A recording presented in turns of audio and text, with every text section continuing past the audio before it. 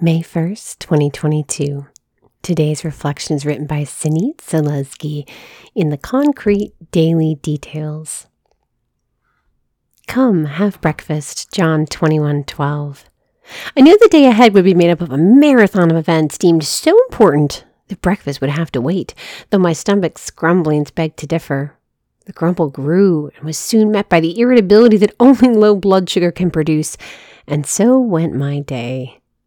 As I fumbled for the right key that would get me through the next door, a woman turned the hallway corner and offered me a breakfast burrito.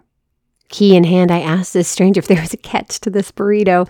She smiled and said that this unopened burrito was the last one left from her meeting next door, and she'd hate for it to go to waste.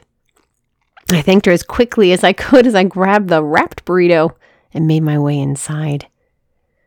As I dropped my things and started unwrapping the foil, I said a new prayer of thanksgiving aloud. Jesus, thank you for providing for me.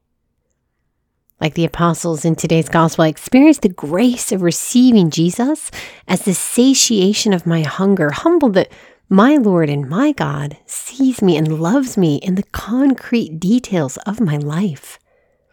Jesus died, rose from the dead, and sought out his disciples so he could come and have breakfast with them.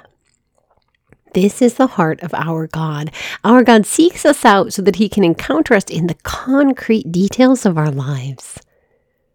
During this Easter season, may we recognize Jesus in the invitation to enter his rest, confident that his love alone satiates our every hunger and provides for our every need. May we ask for the grace to say yes to this offering of love. Lord Jesus, we thank you for this day and for this sisterhood. Help us to open our eyes and see when you're offering us rest and love. We ask this in your holy and precious name. Amen.